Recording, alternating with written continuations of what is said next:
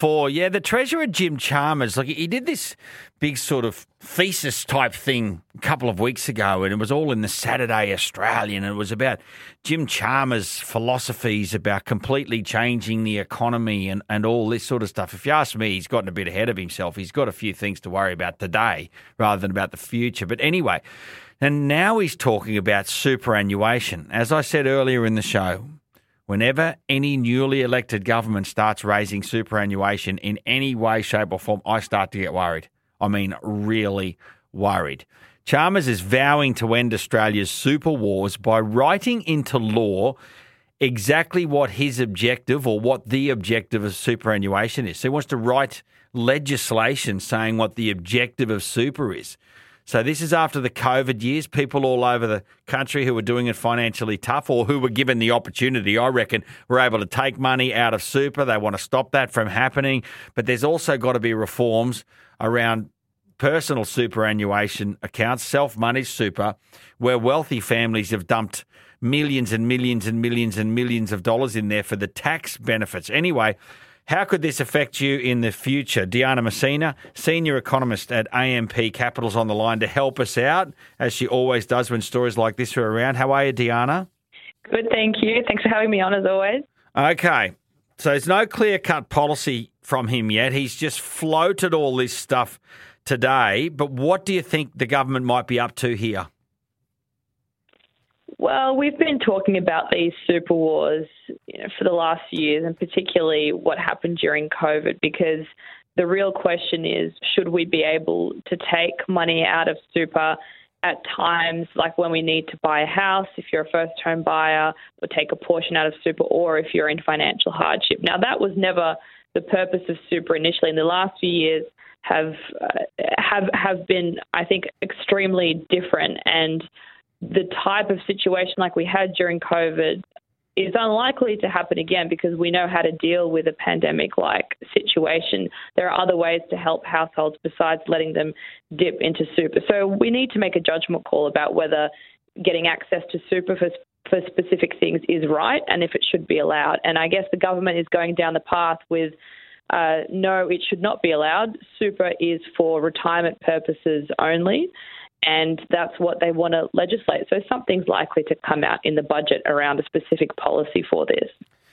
When he's talking about the sort of language in legislation to define super, what do you think that will look like?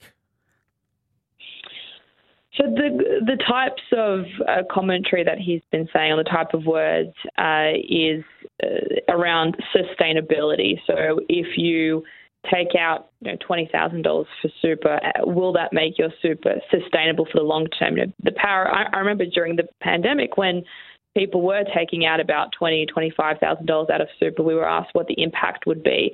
And because of compound interest, the impact to your superannuation after 30, 40 years, that could be about $90,000 or so that you have less in your super account. So these are the types of questions that will be raised. And I think that ultimately, there will just be a call that you cannot access your super until you get to preservation age, even for things like purchasing a home or in times that we have a significant downturn or a recession.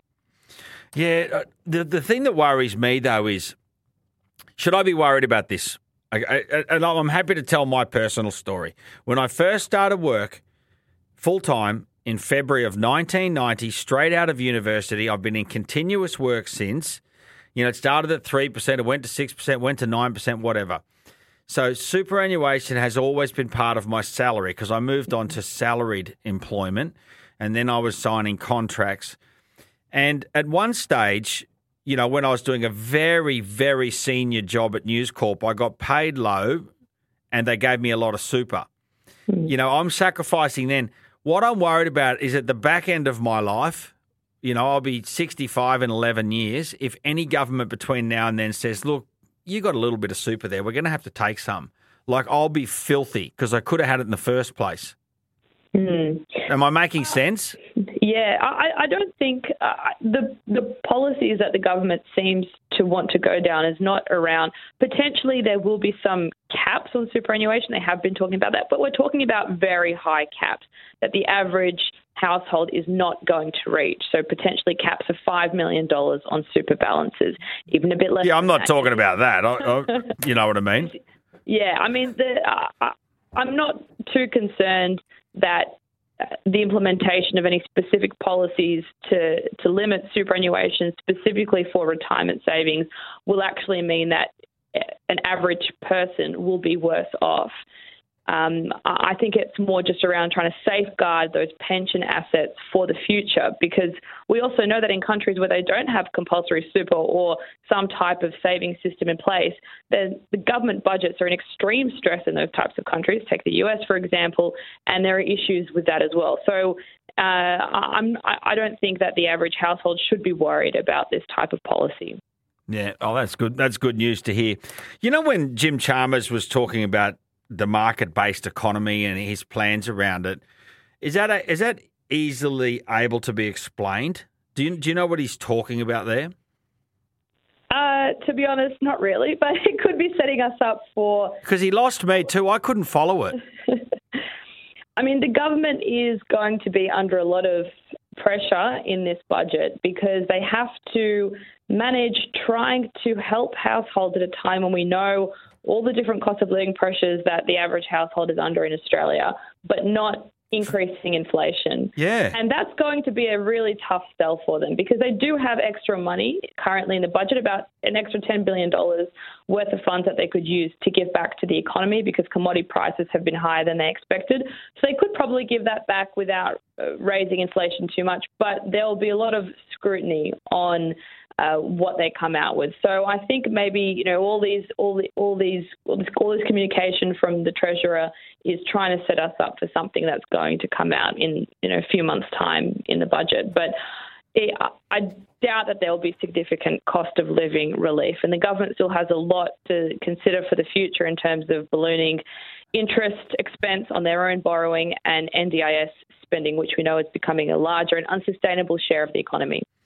Yeah, okay. I can tell I understand what you're saying, that he's setting us up for something here. There's something's going to go on in this budget, and it'll probably become clear over the next couple of months. Diana Messina, Senior Economist, AMP Capital, thanks so much. You've allayed some of my fears, so thank you. Thank you.